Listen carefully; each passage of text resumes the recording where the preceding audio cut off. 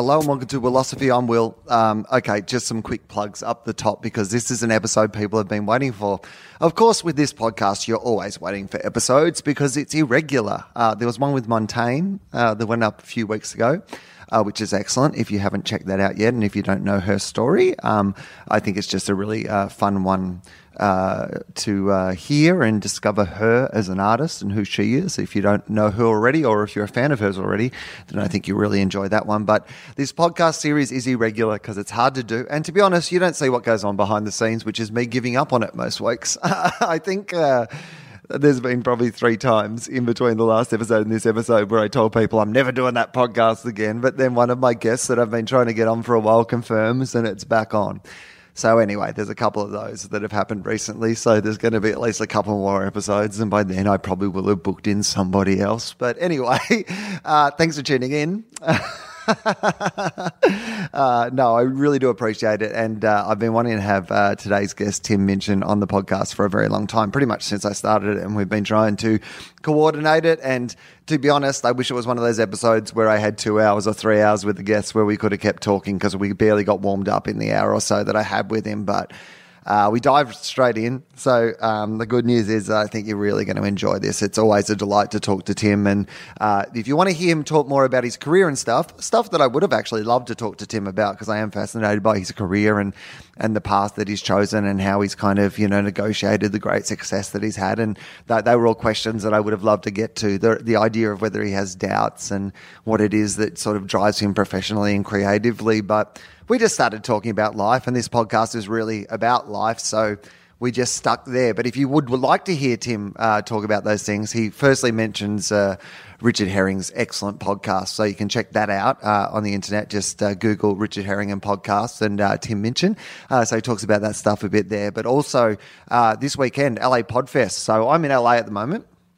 Flew out between Gruen episodes, so we tape on a Tuesday night. I flew out on Wednesday, and we do TOEFOP, live TOEFOP at Podfest, 2 o'clock on Saturday, and then I fly out Saturday night to be back for my Gruen meeting on Monday. So it's a bit of a hectic schedule, but I squeezed in this one with Tim, which was really exciting while I was over here also. And Tim is being interviewed by Stu Goldsmith on his Comedian podcast, which I have been on previously. It's a great podcast. Check that out if you would like to hear me talk about my craft and how I go about it. I am on that, but there are a bunch of comedians, brilliant comedians. It's a great podcast, and they are doing a live show at LA Podfest. So if you're in LA, come down to the podcast festival on the weekend. It's going to be huge.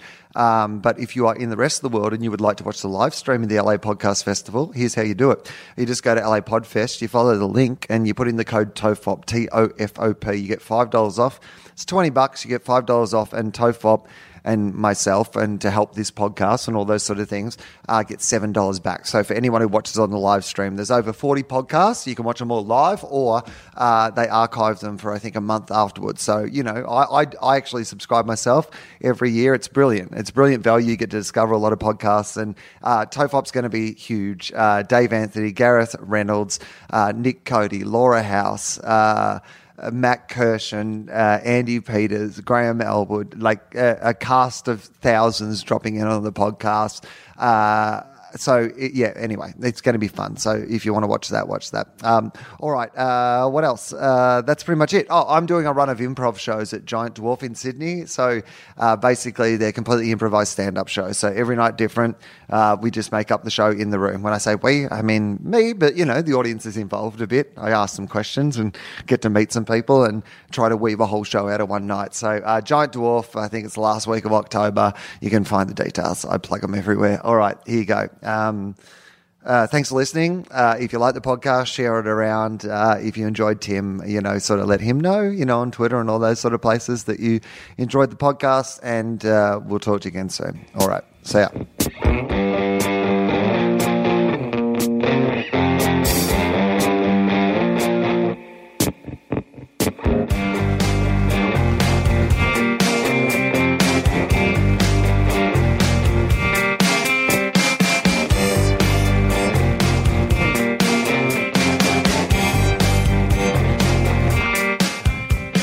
Hello, Hello, I'm Will Anderson. Welcome to Willosophy with Will Anderson. I am Will Anderson from the title.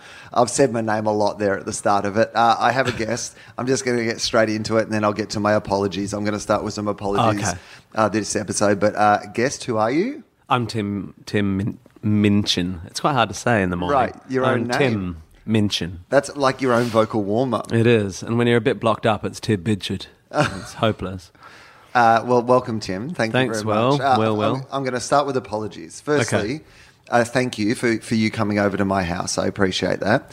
I know that It's a pleasure. No, but I appreciate it because It's a long way west for me. I try not to come this far west. Right, and I got in yesterday, and like ordinarily I'd be like, I'll come over to yours, but there's a bit of equipment, and Yes. and that's what I'm going to apologise about because at the moment I have you speaking into a sock. Yeah. Not a microphone sock, but like a microphone with an actual just sock on it. A sock from your foot. Not from my foot. It looks like it's been worn, though. It has been worn. So this is what okay. So Whose foot is it? Holy crap. Whose foot is it?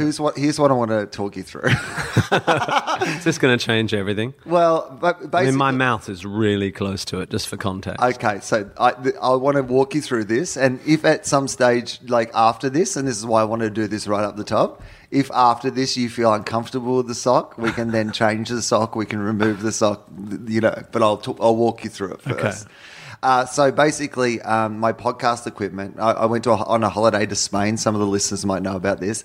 And my podcast equipment got stolen out of my bag. So some guy at an airport in Mallorca now is starting his own podcast, apparently. So that's good. Like, as long as they use it, it's probably okay, right? You know what? If that's not an origin story for a nice bit of entertainment in that part of the world, then I'll feel like... You're a sponsor. I'm doing my bit. Uh-huh. It's like an outreach scholarship program. Totally. Yeah, you're donating equipment to poor podcasters. Right. Oh, well, he's got ambition. Yeah. Yeah, that'd be a good origin story. Like, how'd the podcast start? Well, I was in the airport, so you're just nicking shit. And that's how I turned my life around. Totally. Luckily, you didn't steal medical equipment or something. A backyard surgeon.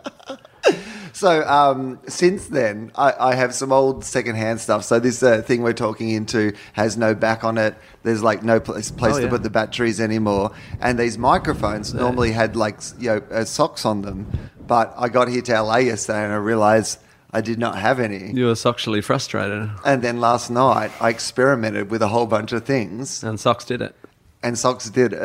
But amazing. They're not my socks. And this is the thing that I wanted to talk you through. Okay. Because I was like, if I'm going to put an actual sock on there, firstly, like the sock has to be clean. But secondly, I then suddenly had this thing where I was like, well, I have female socks here or I have like my socks here, which is the more generous. Like, when you have someone over and you use like the good...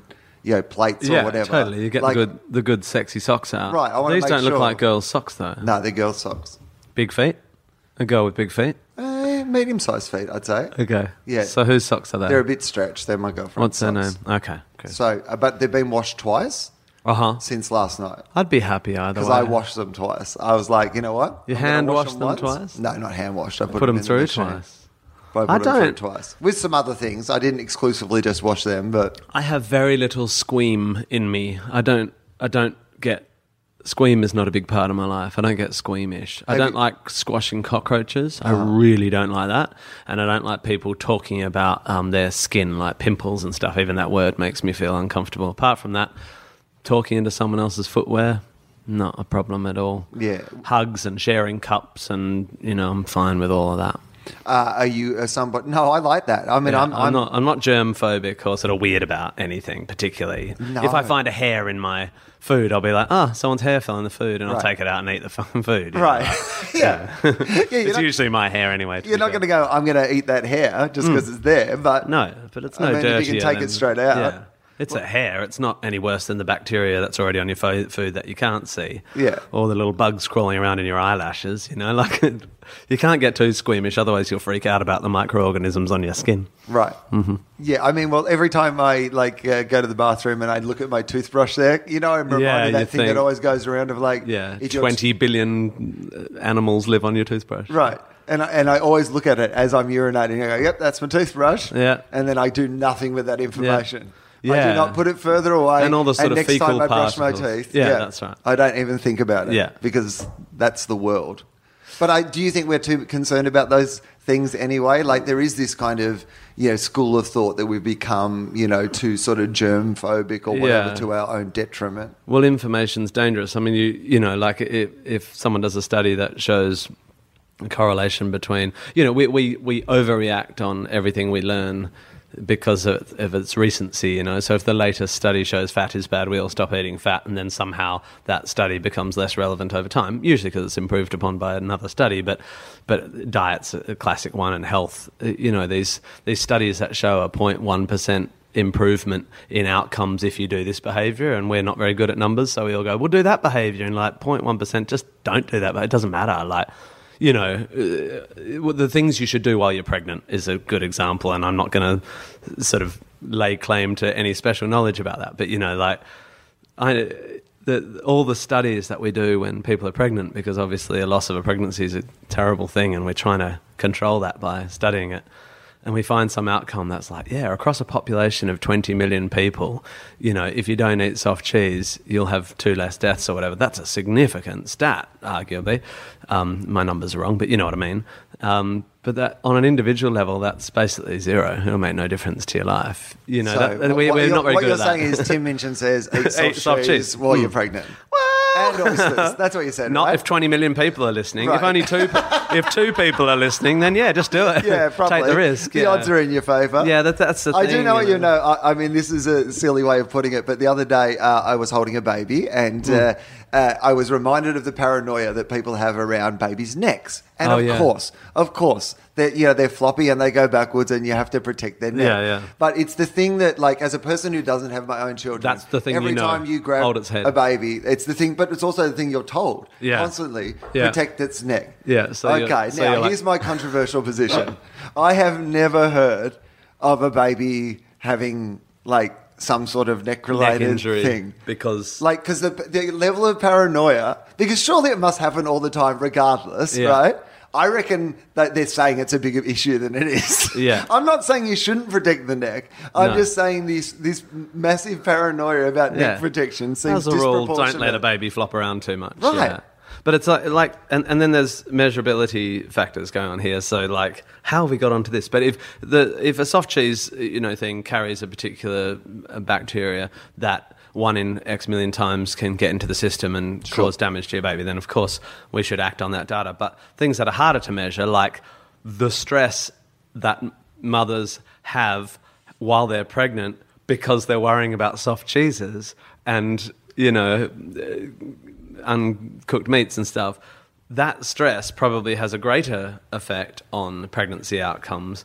All the accumulated stress of the way you're meant to behave, don't have a glass of wine, oh my God, you had a glass of wine, and all the weird looks from LA mums or whatever, that's probably worse for you than the more likely to have a negative outcome. I mean, but that's very hard to measure. So most people my age were born out of a generation where the healthy option during pregnancy was to switch to menthols. Our generation's pretty damaged though. To be fair. I mean, we hope the next one's better. I think I do sometimes think that's what it's the heart of a lot of our stuff, which is going, we turned out pretty bad. Yeah, that we kind of know that there was some mistakes made, and we're the result of that mistakes, and that's why we're so resentful of the next generation, because they're like, wow, we're going to have to fix your shit. Yeah. I think, So I don't know. I think we're probably in places like Hollywood. People are.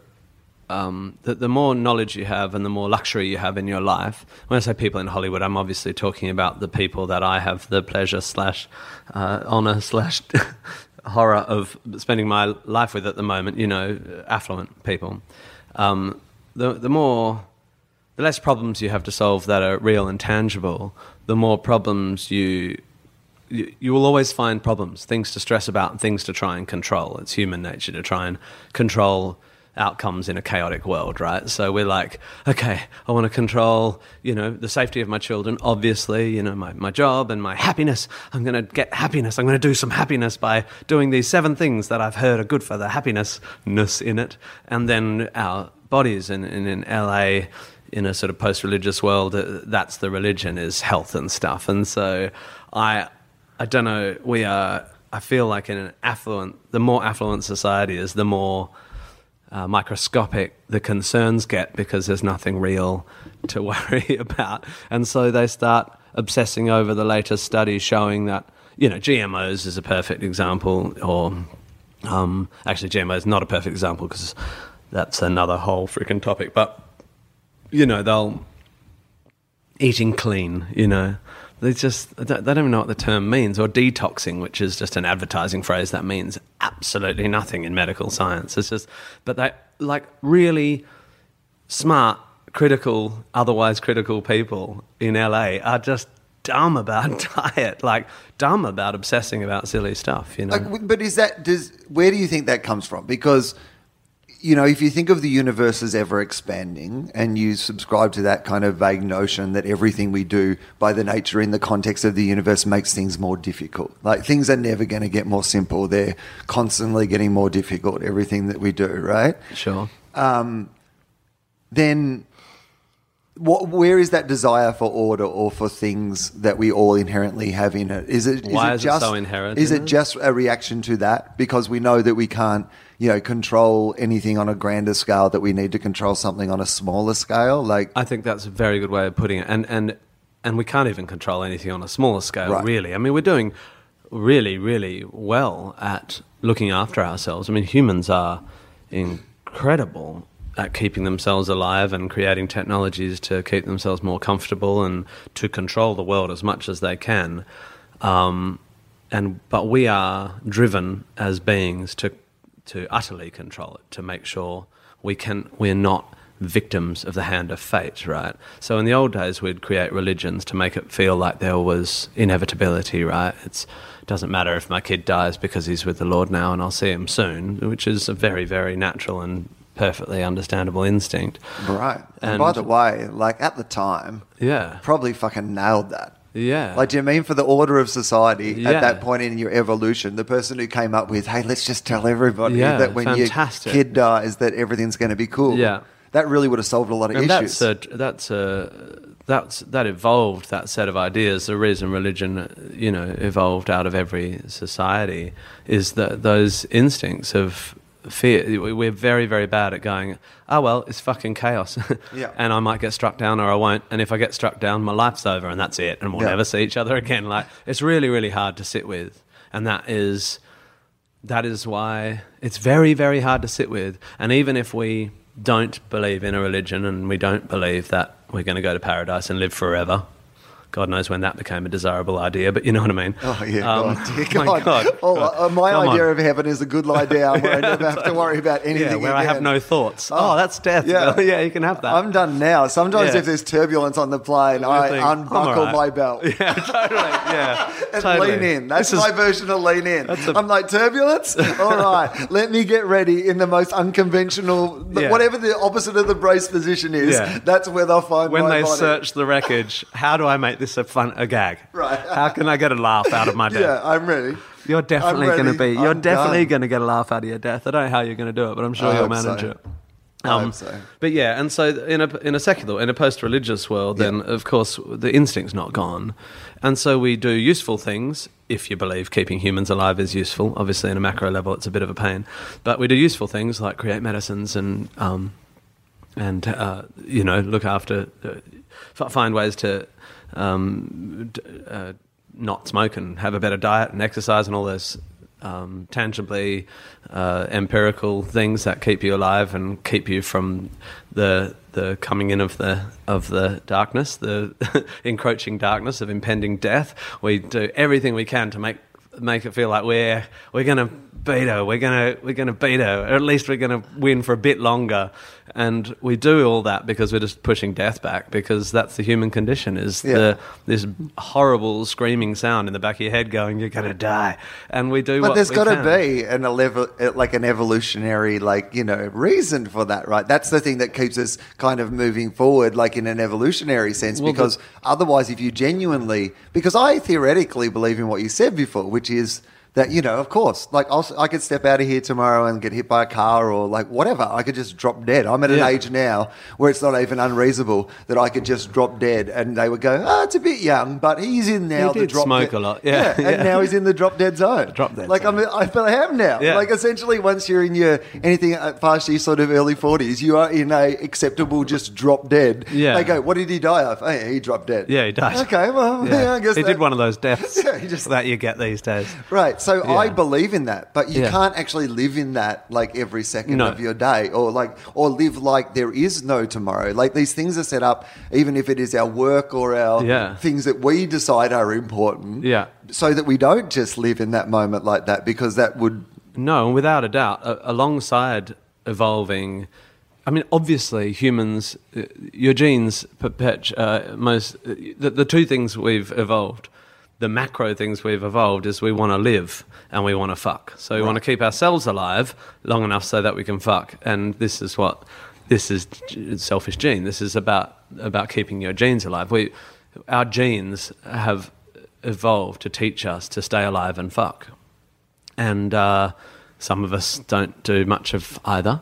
But, you know, we're happiest when we're doing as much as possible of both. And so the motive's clear. But the other thing we've evolved is, as you say, happy naivety or sort of blissful ignorance, right? So although we know we're going to die and that our genes are screaming, don't die, that's going to be terrible. And we've evolved things like love and stuff to keep us connected. It'll be very sad when we die. And all these things are functions of evolved properties. Sometimes they're emergent properties. They're not directly, you know, there's a whole conversation about how love or how religion have evolutionary advantage. However, you don't need everything humans are doesn't need to have had a statistical sort of survival advantage in the past. Some of them emerge. Things like love and religion probably, although you could trace an evolutionary seed for them, they evolve without. Evolutionary pressure is not the only pressure that makes stuff right. In human society and stuff, but we have definitely, because it also like the idea of that evolution, like that I guess side by side evolution, like one thing being fully functional. It's like he brings his mate, like it's like it's like okay, totally. Look, Seth Rogen's going to be in this thing, you're like Jonah Hill's also here, then Jonah Hill just kind of goes off and has his own career, like independent of the Seth Rogen sort of. That's exactly right. And no one ever says, hey, Jonah shouldn't be here. So Jonah never goes away. Because Jonah came with Seth. But Jonah wasn't actually essential to the evolution. Jonah was just always there. Humanity didn't need Jonah, but it did need Seth to survive. Yeah, but we didn't want Jonah to go away. Poor Jonah. And now we think Jonah is essential. Brilliant. This is really, really good. I'm trying to work out... Shit, this is perfect. Now we think we actually need Jonah more than we need Seth. Yeah, totally. We just haven't... And we're trying to work out why we evolved Jonah, but actually he was just a side effect of Seth. A lovable, adorable, award-winning side effect. Jonah. But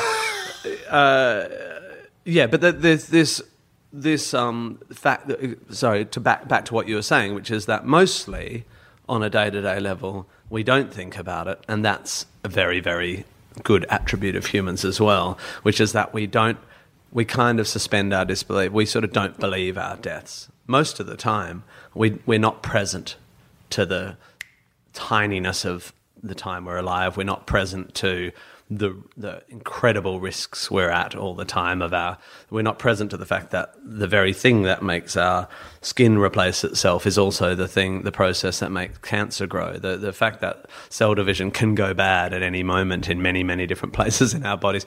If we were present to that, we'd live in constant anxiety and fear. And that's what anxiety and depression and stuff, that's what they are. They're the kind of lack of the drugs that make us happily ignorant of how fucking scary it is. I mean, I have had people close to me in my life whose stories I won't share because they're their stories, not my stories. But just having seen and talked to people, when they are going through those things about the things that they are worried about, they are all things that when you just list them, you go, oh, No, that's you know fair. what? They are all totally typical. fair. If I thought about those things that much, I got to be honest with you, Yeah. that would really get me down to Take this pill and Yeah. you won't think about it. It doesn't Right. solve the problem. What happened to your level of just blurring out naivety that Yeah, we all do day to day to Yeah, get that's on right. with our lives? Yeah. And you're like, I mean, I get it. It's like, Well, it's 3 a.m. when you wake up and you're jet lagged, and when you've got kids. I mean, there's the fear that crashes in on you when your brain has kind of got its defenses down. You cannot believe you'll be able to wake up the next morning and not have that fear. It feels absolutely accurate and true and real that I should be constantly petrified when my kids are not in my sight that they're going to get hurt. And that's correct. 3 a.m. me Right. is right.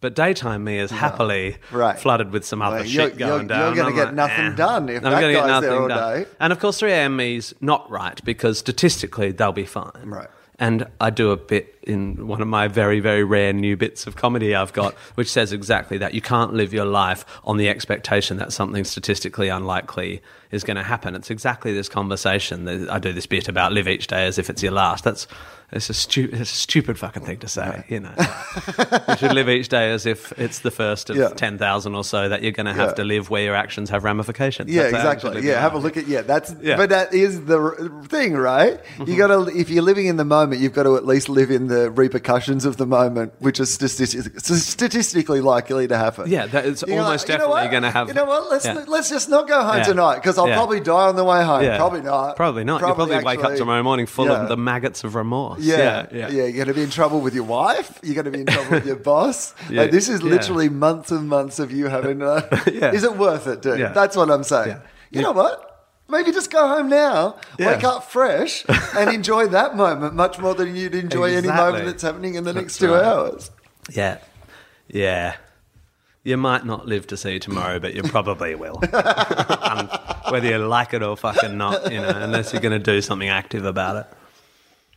All right. Mm-hmm. Tim mentioned, do you have a philosophy? That's the question that I ask in the podcast. Yeah. But really, it's just a conceit, Well, this is it. We're sort of on it. Yeah, okay, good. This All right. is my philosophy. Well, that's what normally happens anyway. Yeah. It's kind of how it works. Yeah. Has it always been? I'm interested in, and look, it's hard to even know where to start with you, but I'm interested in like how early, because I think people see you now, and we'll get to that, and we've already got to it in some part, as a person who does think about these things and then has opinions and hopefully kind of well researched or kind of good points of view that have been at least thought through, I think people read a couple do. of books. Yeah, but I feel like people do, but you have a sense of, that you are still an entertainer and all those sort of things. But I think people, where did that come from? That's what I want to know. Where's the origin story of that? Because there's got to have been a point in your life where you weren't, read up on these things or Yeah. even interested in these things. How far back would I have to go to find a Tim Minchin that wasn't interested in looking at the world like that? I don't know. And that's interesting, I guess, because I haven't really been asked like that. Because I do look back and I can trace things like my interest in alternative medicine, in false science, in quackery and bullshit and how sort of susceptible we are to because of our obsession with our bodies and stuff, how susceptible we are to dodgy science, probably comes back to I'm from a medical background, so I've always had this dad going, I'd go, oh, my friend, had asthma and he did this thing, and dad's like, oh, we'd have to see the data on that, wouldn't we? And I'm like, that's stupid, my friend got better. And it took me a long time to understand that an anecdote is not data. I mean, that's a really simple step to take, but it's actually not something, someone says that to you in a classroom, it doesn't really resonate until you really start to understand numbers and start to understand the flaws in humans. Right. You have to understand confirmation bias and the way the human brain works, that we're like that, if someone tells you something, that's that worth you accept more that than much 10,000 more. data points. Yeah. That's why word of mouth in advertising is still the most powerful Totally. way of saying it's at the heart of all of those things. Absolutely. It's Very easy to understand. Totally.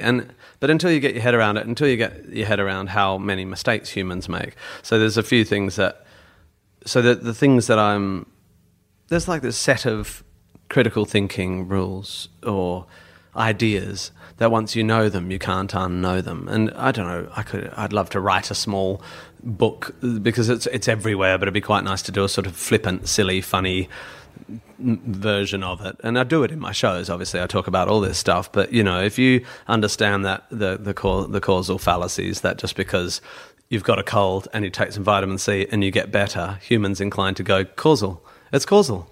The vitamin C made me get better, and you're like, well, no, colds are self-limiting diseases. Your body fights them, and your body wins nearly all the time against colds. And whatever you took, you'll think fixed it, right? So once you understand causation and the difference between causation and correlation, once you understand confirmation bias, which is, once you've taken that vitamin C, next time you take it again, and you go, it worked again. And then if you take it a few times and it doesn't work, human tendency is to discard that data and only keep the data that supports the hypothesis that you've generated out of your false causal assumption, right? So, and then you've got, and then big ideas like Occam's razor, the idea that the solution to any question is most likely the answer that requires the introduction of the least new assumptions. So if you see a light in the sky, it's probably a weather balloon or a thing, because to assume it's aliens requires introduction of the assumption that not only are there intelligent beings in the near galaxy, but they visit us and don't say hi. Right. It's a huge assumption, whereas the weather balloon requires the introduction of no news. So that's Occam's razor. Yeah. And then, so you get this toolbox, right? And once you've got it, it's firstly very... And more than anything, the fallibility of human memory, the fact that and then you go all the way into what it is to be a human. But our idea of ourselves are just a bunch of narratives, just a bunch of stories we tell. And those stories are susceptible to all these human foibles and thinking we are the hero of our own story or the victim of our own story. We're always at the center of everything. And it's all bullshit. Our memories are terrible. I mean, I always say to people, if you want to know something that happened in my life, don't ask me. Yeah, I am an unreliable narrator. You are the worst possible I am the worst.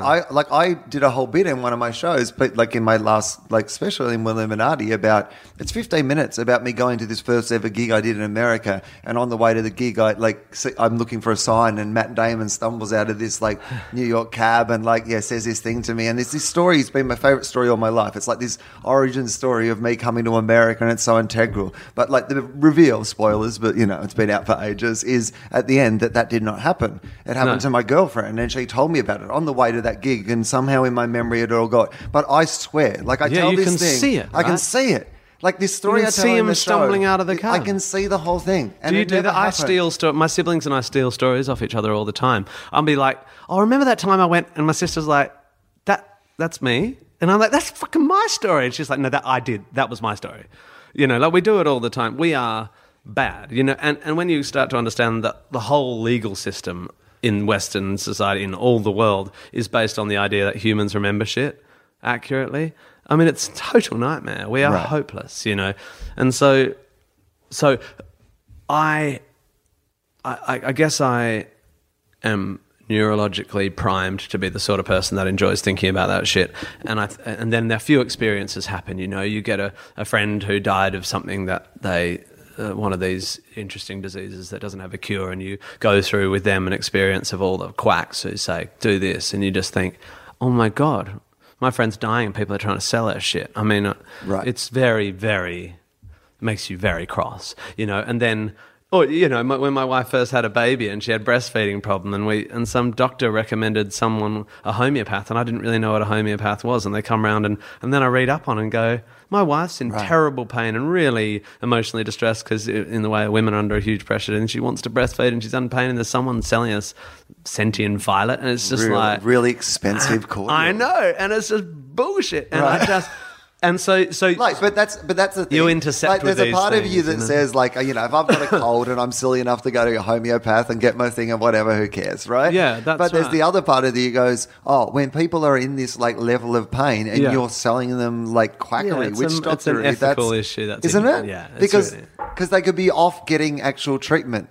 There's this Australian woman that I don't want to talk about her too much because I feel like she's got some mental health problems, and I don't want to kick someone when they're down despite what happened beforehand. But her name was Belle Gibson, and the people I would like to give a kick on the way through were the publishers of her book and the people, because people were like, well, we didn't know it was which, like, of course you did. You know, remember when she said And if that you could didn't, cure- you're not cure doing your cancer frickin' with job. soup or whatever it was, Yeah. then the minute she says that, because if you could cure cancer with soup, guess what you'd be able to get at hospital? Yeah. Soup. When you come in straight away. They wouldn't. You get all this soup. Right. That's what They would literally have a soup kitchen. They'd take you through the soup kitchen on the way. On the way. Everyone would get a soup first. Just I totally agree about Belle. The reason for those listeners who don't know, and I agree, I think we should talk about witch huntery and I guess it is a very common thing to talk about at the moment, because the question of how badly we need to lynch someone that did something wrong and when we let off, Right. And but Belle Gibson did a terrible thing in that she sold quack cancer cures on the basis of a story that she had cured her own cancer. Yes. She never had cancer. No, she made it up. Now that upsets people. Yeah. I don't have... If she did have cancer, ate soup and got better, or she didn't have cancer, ate soup and said it made it better, they're both total lies. Yeah, it doesn't matter. And to sell... Because neither of them, they're the both soup not cured the based cancer. on science. Neither of them, Yeah. exactly. The soup never cured no cancer. Right. Not in the one the with imaginary cancer. or the actual Or the real cancer. cancer. Exactly, Yeah. Will. And so there's no moral distinction for me. Every person who's ever done a book saying this is a cure for a disease that kills people, that is not supported by rigorous, double-blinded studies, clinical trials, is immoral. Right. Is It's the same thing. Extremely unethical. The fact that her origin story is bullshit is kind of like, well, what a weirdo. Like, as you say, obviously has a problem. Right. With lying and stuff. But that's not the But it's ethical. the That's fact not that- the ethical issue. Yeah, no, it's the fact that we allow a society, like our inner society, where that sort of stuff isn't laughed out every time somebody time. says it. Yeah. Like that some of it is like really, there's a guy in Australia called Pete Evans who's like a celebrity chef. He hosts My Kitchen Rules. He's also got a lot of opinions about like paleo diets and like giving babies bone broth and how, you know, sunscreen causes cancer and like, you shouldn't drink water and milk's bad for you and all sorts of, And it's all good, healthy, good Aussie, healthy. Yeah. And you he know. gets so much airtime and print time and all these sort of things where he's really, basically when he put out his book, there was doctors saying this will kill children. Yeah. Like, if people actually follow No, this. he should go to jail. I mean, probably he should go to jail or get all his profits taken off him and donated to medical science. But instead he gets just pages and pages of like free coverage. You know because David he's a Avocado celebrity. Wolf? Is there a guy called David Avocado Wolf in Australia? I mean, I'm pretty sure I there hope is. there is. I think I there is. hope there is. Shit, and my friends David posted- Avocado Smash Wolf, is it? I think. Smashed avocado wolf. Smashed wolf avocado. Oh my God. Anyway, yeah. So I don't know why I'm so interested. The bad part of me that makes me the negative part of my personality is self-righteousness. Like we're all self-righteous beings. That also links to the lynching, the internet lynching thing. We're all very self-righteous. We talk about being the center of your own narrative. We want to be right. We want to show people we're right. We're awful, and I acknowledge that in myself. So when I get up, then we frame the world in a way where we are right. we're right, and it's honourable. Like me getting up and ranting against alternative medicine, I can frame that. Say, well, it's a ethically terrible thing, and someone needs to stand up and speak. And religion, and and we could tell you. I'd love to hear your thoughts. Assuming you heard it on my Cardinal Pell song, which was you might not have actually. It was very much in Australia. I was. Yeah, we'll get to that. But so I do these grand, morally righteous things in my comedy and my work, and I frame it as me doing good for the world. But a lot of it has come from I'm right and I get paid to be right. Like, we're all built of that gross stuff as well. But if you're going to be built of self-righteousness, it's good to have science to back you up, so at least your self-righteousness is manifesting itself in a positive way in the world, not a negative way. But then how do you personally, because to go back to one of the things you mentioned earlier, which is confirmation bias, how do you, within your self-righteousness, be careful that you don't, get in that loop. Get in there. Myself. Yeah, exactly. Search out information that only proves Supports that you are right about these things. Absolutely, and this is why the internet and social media, I think, might be more globally damaging to humanity than I mean, I know a lot of people are saying it, but the fact that the social media is a confirmation bias machine, and Google, the worm, is a confirmation bias machine. Literally, as in built into the algorithm is. More you Google things, the more you get information that supports the things. And you can switch that off, but no one does, because they actually want to only support their own worldview. Right. And so the left gets further left and the right gets further right, and all my friends who believe, in refugees only hear this stuff. And by the way, I'm left on all these issues, maybe not as I try to be sensible. Do you know what it is, actually? It's it's the ease with which we attribute evil as a motive to those we disagree with. Right. That's what the internet supports. So all my left friends can only now think that the only reason that there are refugees on Nauru and stuff is that the people doing it are evil people. Now, I don't believe in evil. And in fact, more than that, I believe people are fundamentally good and try to do good within their own framework. So I think our refugee policy looks and smells like evil. I think it's terrible. However, that's not helpful, and it's not going to sort it out because it's wrong. There's no one evil. Let's lock up the Browns. There's a lot of that going on subconsciously, but my friends, some of my dear friends, are insane about the way they frame this and what they read, and the absolute. Then I think the left is worse than the right in this. There's actually a study that I can't quote, but we are not interested in engaging in the narrative of people who are politically opposed to us. We do not listen. I think there's something. Couple of things about that. Both that's very fascinating, and I do think that the left can be really guilty of it, because I think there's a thing about the revelations of compassion, like that you suddenly, the minute you accept a progressive position, there is this inherent thing that comes with it that you've always believed that, and you forget the arsehole you were a week ago where you didn't know that tranny wasn't a word you should be using. Totally. Do you know what I mean? Like the minute that you suddenly know, like there's something that comes with that. It's that the makes self-righteousness. Right. Mm-hmm. And you act as if You've always been on board with the minutiae of trans politics. Right. In defence of the progressive, at least we listen and try to learn and adjust hard when we adjust. But you're right. That's right. You the reason we're progressive is proximity, right? We've got gay friends and trans friends, or at least a friend who has a trans friend, and we, if we're a progressive Jew, it's because we at some point engaged with the narrative of a Palestinian, on that issue. It's so all the people on the right who are not progressive would be progressive with increased proximity, but we're not even going and talking to them. But all the people on the right are even progressive in relation to human history. Of course. So because the nature of humankind is that it eventually progresses. This is the thing about progressive politics, even to a certain extent, is at the end of the day, they always still will win, because we do tend to evolve, better human rights and all those things throughout history, regardless of the right and the left. There might be some swings back, but it will always eventually go up. Yeah, exactly. Yeah. I mean, I don't think we're going to go back to a time. I hope that that same-sex marriage, will go backwards rather than it just being a thing that is more unless widely. Society collapses completely, in which case we go back to.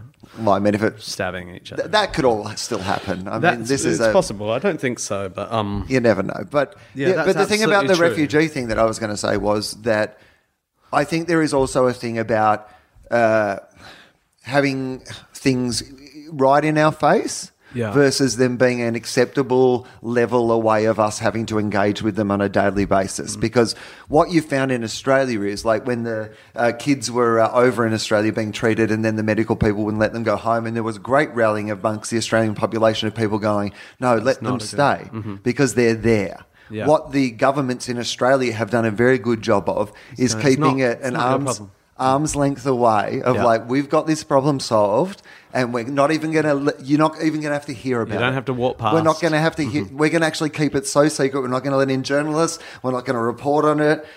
We've just solved it. Don't ask too many questions. Yeah, you're not. Look, if you think about it too much, you're not going to like it. No.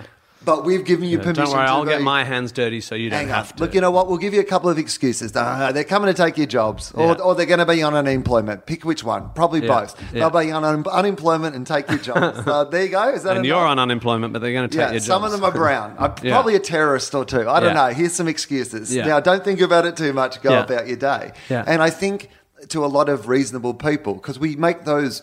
When I buy my newest iPhone, I'm making that same sort of tacit agreement in my mind, is that I know that iPhones aren't made without some sort of, suffering in that system. Yeah. But I skip down there and I hand over my money and we're very good at. I think it's terrible that Apple don't pay their share of taxes in Australia, but I still bought my iPhone. There's cognitive dissonance, right? We're good at running two programs at once. This is like the death thing, right? We understand that our children might get cancer and that death's going to come, but we just run a happier program most of the time, unless we get tired at 3 a.m. and the other program rises up. And it's the same with there is no. It is very, very difficult to decide you're going to live an ethical life. That like you're going to nail it. I'm going to be ethical in every action. It's very, very, very hard. Everything you do. Eddie Perfect had a song or a bit.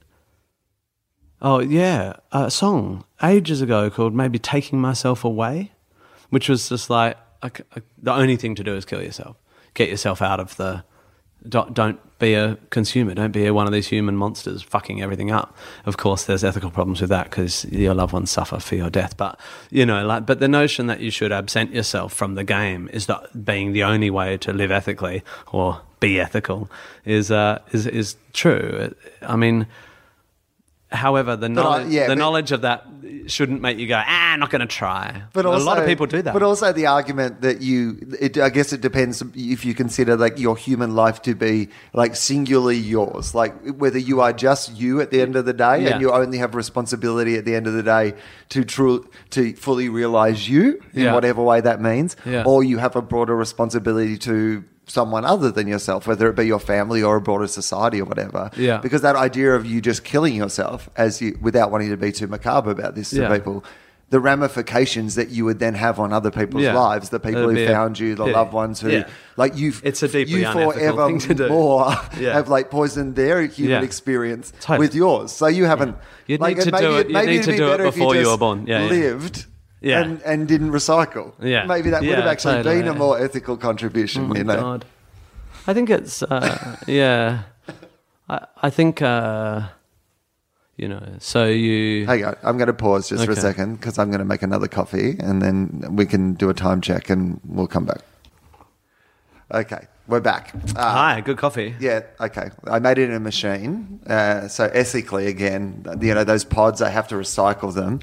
George Clooney does the ads and he uses the money to fund a drone that overlooks a warlord in South Sudan. So ethically, that's how I'm justifying that one. Does he really? Yeah, it's true. He funds uses the money that overlooks a warlord. Yeah. In South Sudan, I think that's where it is. But yeah. Holy shit. Yeah. Do all these famous people who do ads use the money for charity? Yeah, Tim, they all do.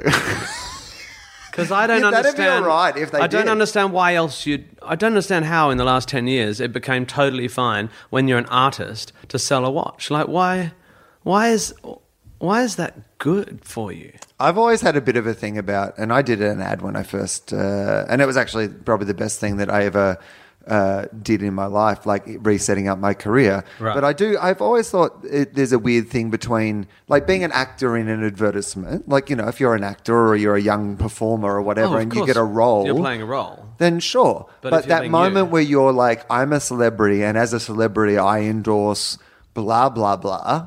Like, that is a weird thing to me. I don't understand. That Johnny Depp thing where he gets out of the car and digs a hole and he looks all sexy and he's selling a perfume. Is that a joke? Also, just in relation to, like, what's going on in Johnny Depp's life, I feel like the idea of him, like, digging a hole in the desert to bury things and... It sounds about right, doesn't it? Yeah, it doesn't. Yeah, it's not great.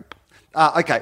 Poor You know, Johnny. I want to Amber. ask you a few things, and we have a bit of a limited time span here, so I want to Certainly get to the listener will turn off pretty soon. So- I'll try not to answer everything in 20 minutes. No, it's good. I like it. I mean, look, to be honest, we've got to some of the things that, you know, we normally get to anyway, which is, you know, religion and, you know, death and you know, like what you think happens and all those sort of things of, you know, Do you ever talk to anyone who thinks that, like, you have a spirit and shit?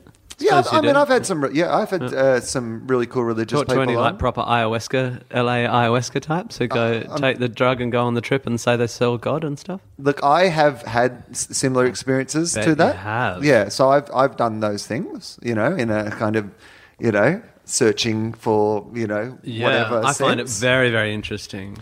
I was explaining to a friend last night my perspective on life a little, and I said I am a person who has kind of a quite a little set a bunch of beliefs about what I think life is about and the nature of existence, but I then am very fascinated by what everybody else thinks it's Yeah. about. And Yeah. so I'm happy as a tourist to visit other people's bullshit, I guess is what the best way I put it. Yeah. So if I'm having a conversation with like an Islamic person, I would love to know everything about what it is and how me they connect too. to it. Like Yeah. I went to a Jewish wedding, like a traditional Jewish wedding where I only knew like the couple who were getting married and they split everyone into men and women. And Oh, wow. it was one of the best days of my entire life because I just essentially got to go as a tourist to a whole different, and I was asking about the foods and I finally learned about the kosher stuff and what it all meant and what Yeah. the history of it was. So interesting. I love it. Yeah. Like I am a person who loves doing all those things.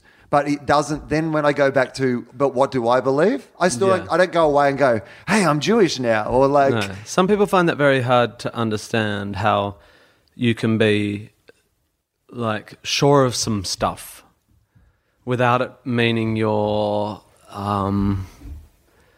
like closed-minded or culturally isolated or like, and this is a bit about the left's problem as well, which is this sort of notion of relativism, that any idea is as good as another, you know, that you can't say on the left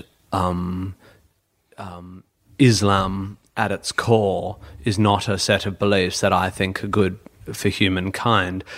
Obviously, even saying that, I know that statement's wrong, but you could say, is the idea that a single book holds the word of God is what I mean, is just a bad idea. It's a terrible idea.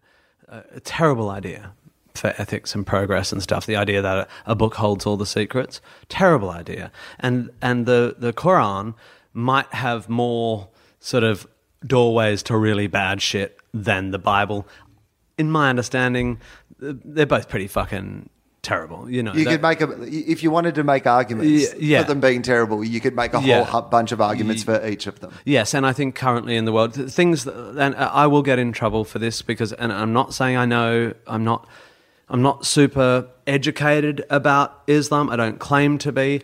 I do, however, think, so let's not talk about Islam. Any set of ideas that they think are quantified and restrained into one book, and that book is put ahead of other books in education systemically, like therefore schools that say you read this, not that, anything that says women's educational opportunities should be less than men, and I'm not saying that obviously not all Islam or all Christianity or whatever, but where it is like that is bad to me, and I think there's a way you can talk about that in a quantifiable sense in terms of human rights and ethics and progress and how humans are going to exist on this planet going into the future. You can have an argument using our brains and our knowledge and our critical thinking skills to make a judgment call on whether radical Islam, or even not hugely radical Islam, anything other than the most progressive Islam, I'd say it's not as good as humanism. As a sort of pragmatic humanism, the sort of worldview I have, which sounds incredibly self-righteous, but I think that's possible to have that conversation. And I think it's possible to have that conversation without having any problem whatsoever going to a Muslim country, an Islamic country, engaging with their culture and falling madly in love with the people and getting huge benefit from listening to an imam talk about life and how the Quran has affected him. None of that's mutually exclusive. I have no less respect for Muslim A than I do for humanist C. That's nothing to do with it. That's people. I'm talking about root philosophy, the basis of how we think about the world and how we are going to go ahead as humanity in a very busy planet with all these connecting fibers now. There's no borders because of the internet. How do we talk about that without going, oh no, so person A and person B are equal, but philosophy A and philosophy B are not equal, and we must be allowed to talk about that, I think. It's interesting, yeah. And it's an interesting topic because for me, what we're talking about again is like the soup. We're agreeing that the soup, so the soup being the God or the set of ideas or the whatever it is, the solution, right? Snitch, Exactly. We agree that we don't think that there is a soup. Yes. So exactly. however you made the soup, whatever your recipe for the soup is. You're not a bad person for liking soup I or believing it's wholesome. Is, and I'm happy to see what your soup is compared to this soup, and I might actually prefer this soup to that soup. You have such an interesting brain, Will. But it's pretty much just soup. Yeah, it's fucking soup. Oh, sorry. By the way, this episode brought to you by Campbell's Soup. Heinz. If you could just subtly That's great. make everything about soup. This brought to you by Andy Warhol. I think that'd be a great last piece of Warhol art. If I just got a knock on my door and they're like, it turns out that Andy in like some great last piece of art, like some factory-like thing, predicted the rise of podcasts and put some money aside for like. Thanks a lot. Thanks, man. The Warhol estate thanks you. Yeah, so look, and I do understand how hard it is if you're a Muslim listener listening to this and Islam is your culture and your family and your beautiful grandparents and you've got this beautiful text that is at the core of how you self-identify, and some wanky, West Australian entitled white male, guy who's read a few books says you're basically what you hear is your culture's less valid than my culture. So I get that. So this is our quandary. How do we say, oh, having one book's bad, and by the way, there's definitely no God. That's a terrible idea that came a long, long time ago, and the only reason you believe it is because you were brainwashed as a child. I mean, that's a set of truths for me. I could be argued out of them if someone argued well, but basically everyone who's religious got told when they were at a very vulnerable time, and their culture's set up so that breaking from it is very, very difficult. So you run that program. So I'm sure there's the answers made by a slightly odd guy in 600 AD are not the answers to the life, the universe, and everything. But is it? And like, I guess the thing that I would ask, is that there's a difference between that, like acknowledging that, and actually invalidating somebody's choice or existence. Because I mean, I won't use a soup analogy this time. No. I'm going to use a football one, right? Okay, good. So, much better. Like, imagine like all the different belief systems as being like football teams. Now, which they are, by the way. My football That's exactly team what they are. hasn't been in a grand final since 1961. But you couldn't convince me that I would have got any more joy in my life out of the struggle and like whatever involvement. Who hasn't been in a grand final since 61? Footscray, the Western Bulldogs. Of course. And they are playing in their preliminary final this weekend, and which means they might play in their first grand final. We're very excited. Yes, I forgot that. My family is very excited now. The Dockers are out. That the doggies might get up. Yeah. Anyway, whatever. Yes. Okay, that's another podcast. That my religion, my thing, my way of life, my choices, my philosophy doesn't need to be the one that wins every year. I don't actually have to, like, why can't we just get to a point where I can just like, we're like competing and it's the marketplace of ideas and all those sort of things. But also I can just choose to support this team that, I know probably isn't going to win all the time, but gives me a different connection and life story. And that's my true. passion. But unfortunately, where your analogy falls down is where it really matters, which is that football teams don't have outcomes that are things like equality, education, and death and life. No, and what I'm saying is we should add that to football. I know. Yes. Really put something on the line. If you win a grand final, you get books. Exactly. You can burn whatever books you like in the name of your... I think I think that's true. I do understand how absurdly how brutally sort of offensive it would seem if you're an intelligent, loving Muslim, as of course, the vast majority of Muslims, just like the vast majority of people, are good, loving people. To hear someone say, there's no truth in your truth. Right. But does that mean no one ever says that? And if so, we're fucked, because we can't say that soup doesn't cure cancer. We have to be able to quantify our beliefs and talk about how they will impact the world, and I think religion has done great good through. My hypothesis is that religion is a net bad in the world. Now that we have so many other ways to talk about the world, I don't think it's a net bad in history. It's impossible. I suspect it is. I suspect if we'd gone more with the Greeks rather than sacking the Library of Alexandria and going towards the Christians, I think that would have been better. But there's no way to say that. Right. You can't judge that. Know. All we can say is now, let's look what we've got. Let's look what we know. Right. Let's give people... Let's not, in London, open a whole lot more faith schools and segregate children by their parents' erroneous beliefs. Let's talk about this. And in talking about it, we have to make a judgment call on whether one set of beliefs is better than the other. Right. Oh my God, it's so hard. I mean, then you're an asshole. But it is hard because it's like that, and I think this is why sometimes, we just wait for generations to die out so we can move on. Yeah. You see it, with the younger generations on things. And this is what I talk about, the nature of, progressive things. But sometimes there is that backlash, and when we get torn apart and we're in this, age, as you said, full of confirmation bias where, you the only read what you information... need to read. Is that one of those points where it just becomes...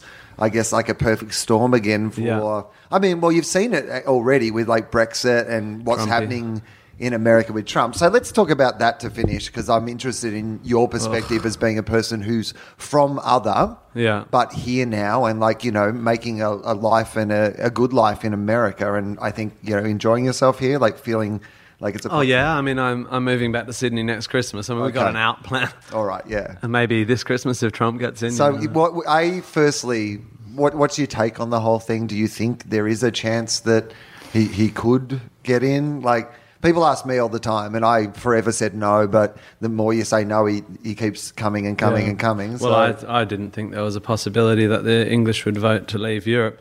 But my assumption was based on the fact that every frickin' expert, every person who knew anything about economics or geopolitics or history, they all went, don't leave Europe, you frickin' idiots. And all the people went, I don't care. Right. And like Michael Gove said, we're sick of experts.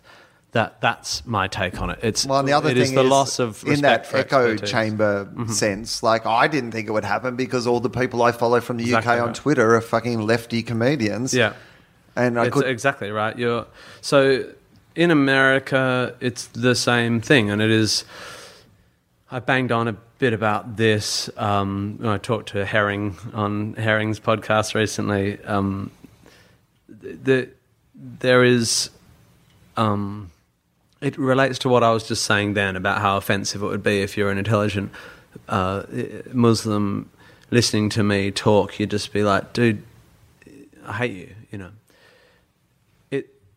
Similarly, we've got to a point where because it's very, very hard to know what good information is because of the internet. The good information and bad information kind of look the same. There's no curation of the quality of information. Right. There used to be if you want to know what good stuff is, go to a university or read the Encyclopedia Britannica, and obviously it's massively flawed, but at least, and Wikipedia is infinitely better source of information than anything else on the internet.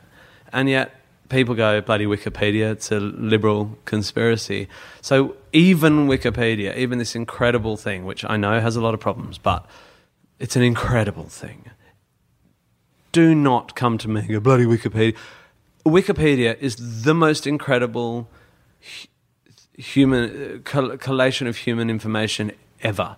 It is absolutely remarkable, and the fact we take it for granted is ridiculous. ridiculous. People are always like, they're like, well, it's not as accurate as the encyclopedia. And I was like, pretty sure there wasn't a whole page on me in the encyclopedia. Yeah, totally. I feel like Wikipedia is covering off a little bit more than the encyclopedia. It's so much more accurate en masse. There are a lot more flaws because there's, but it's a moving thing. Like knowledge is, it's a moving thing, and obviously you can bugger it up, but if you want to know something, you're better off going to Wikipedia than just typing "Is Donald Trump a genius?" into internet. You know, but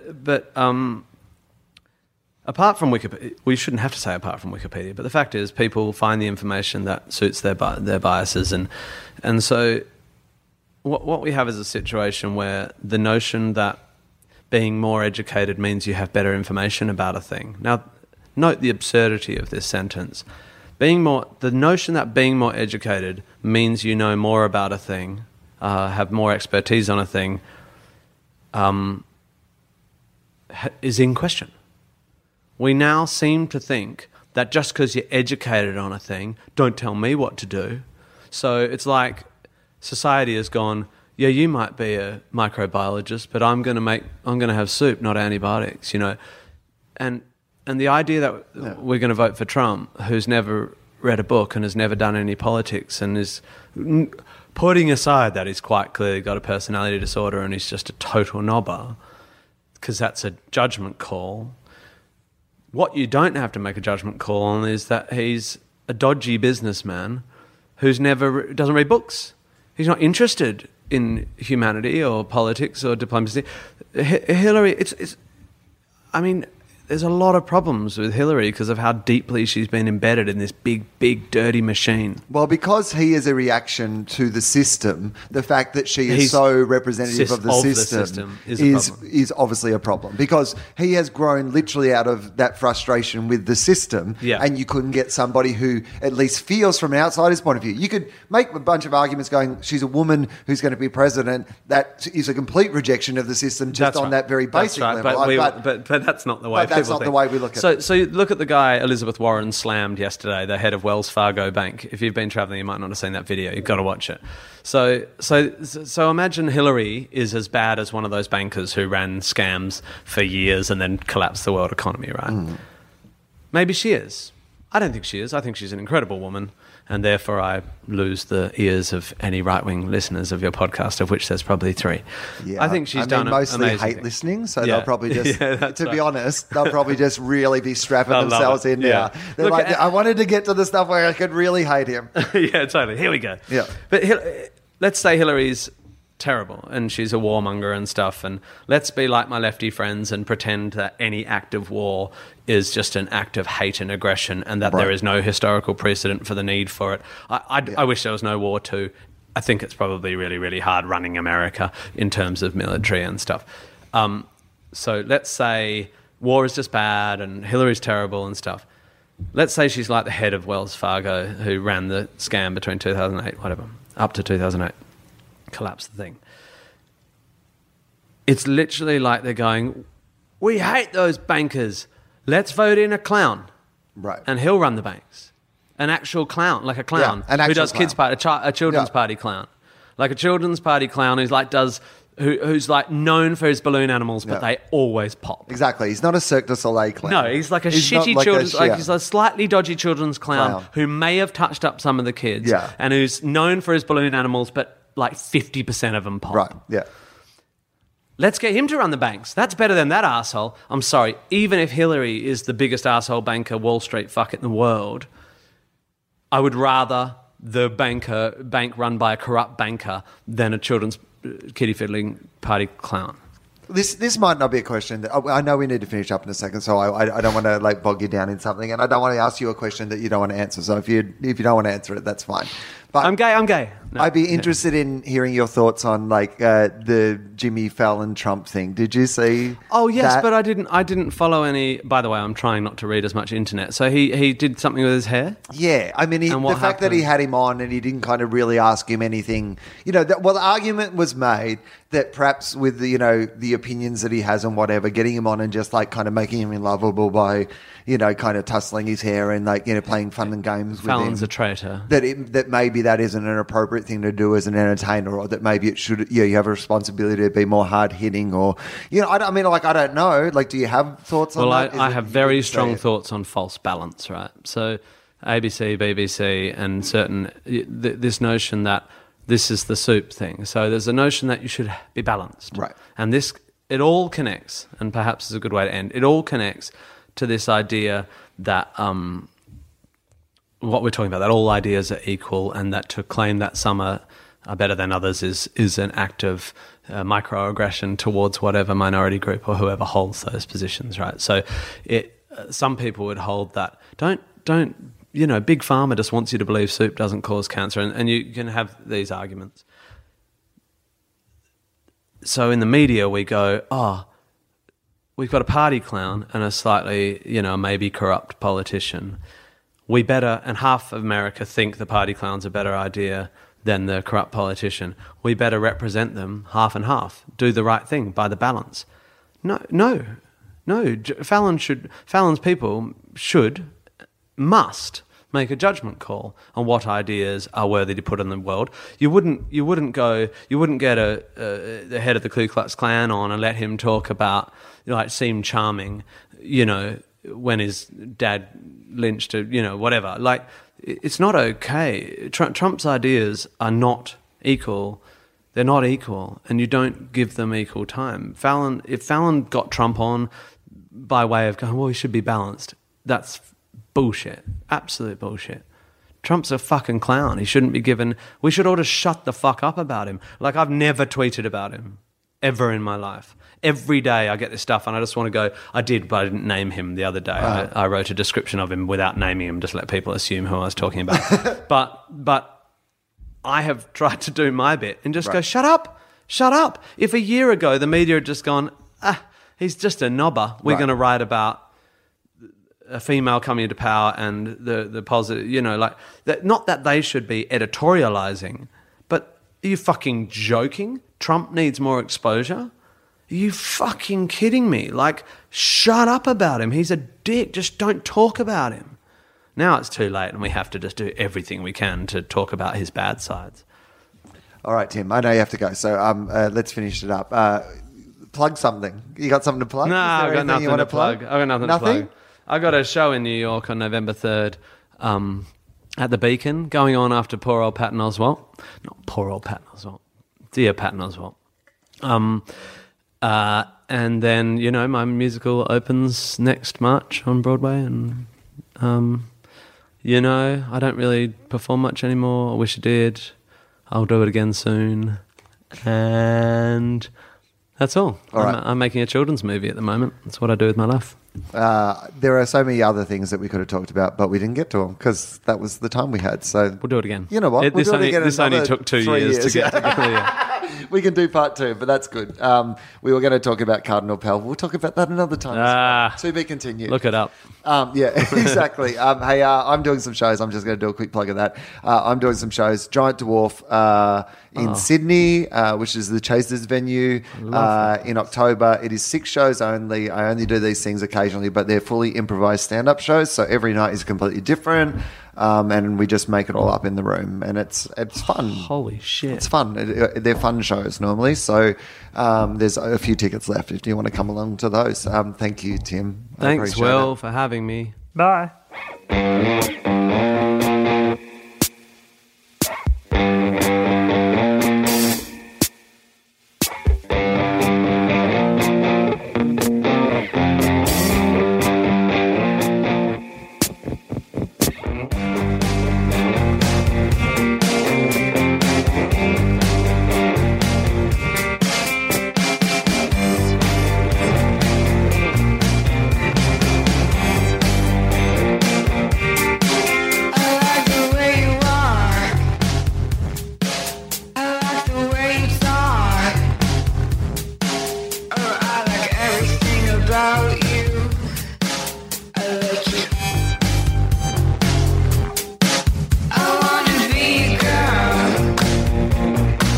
I wanna see the world.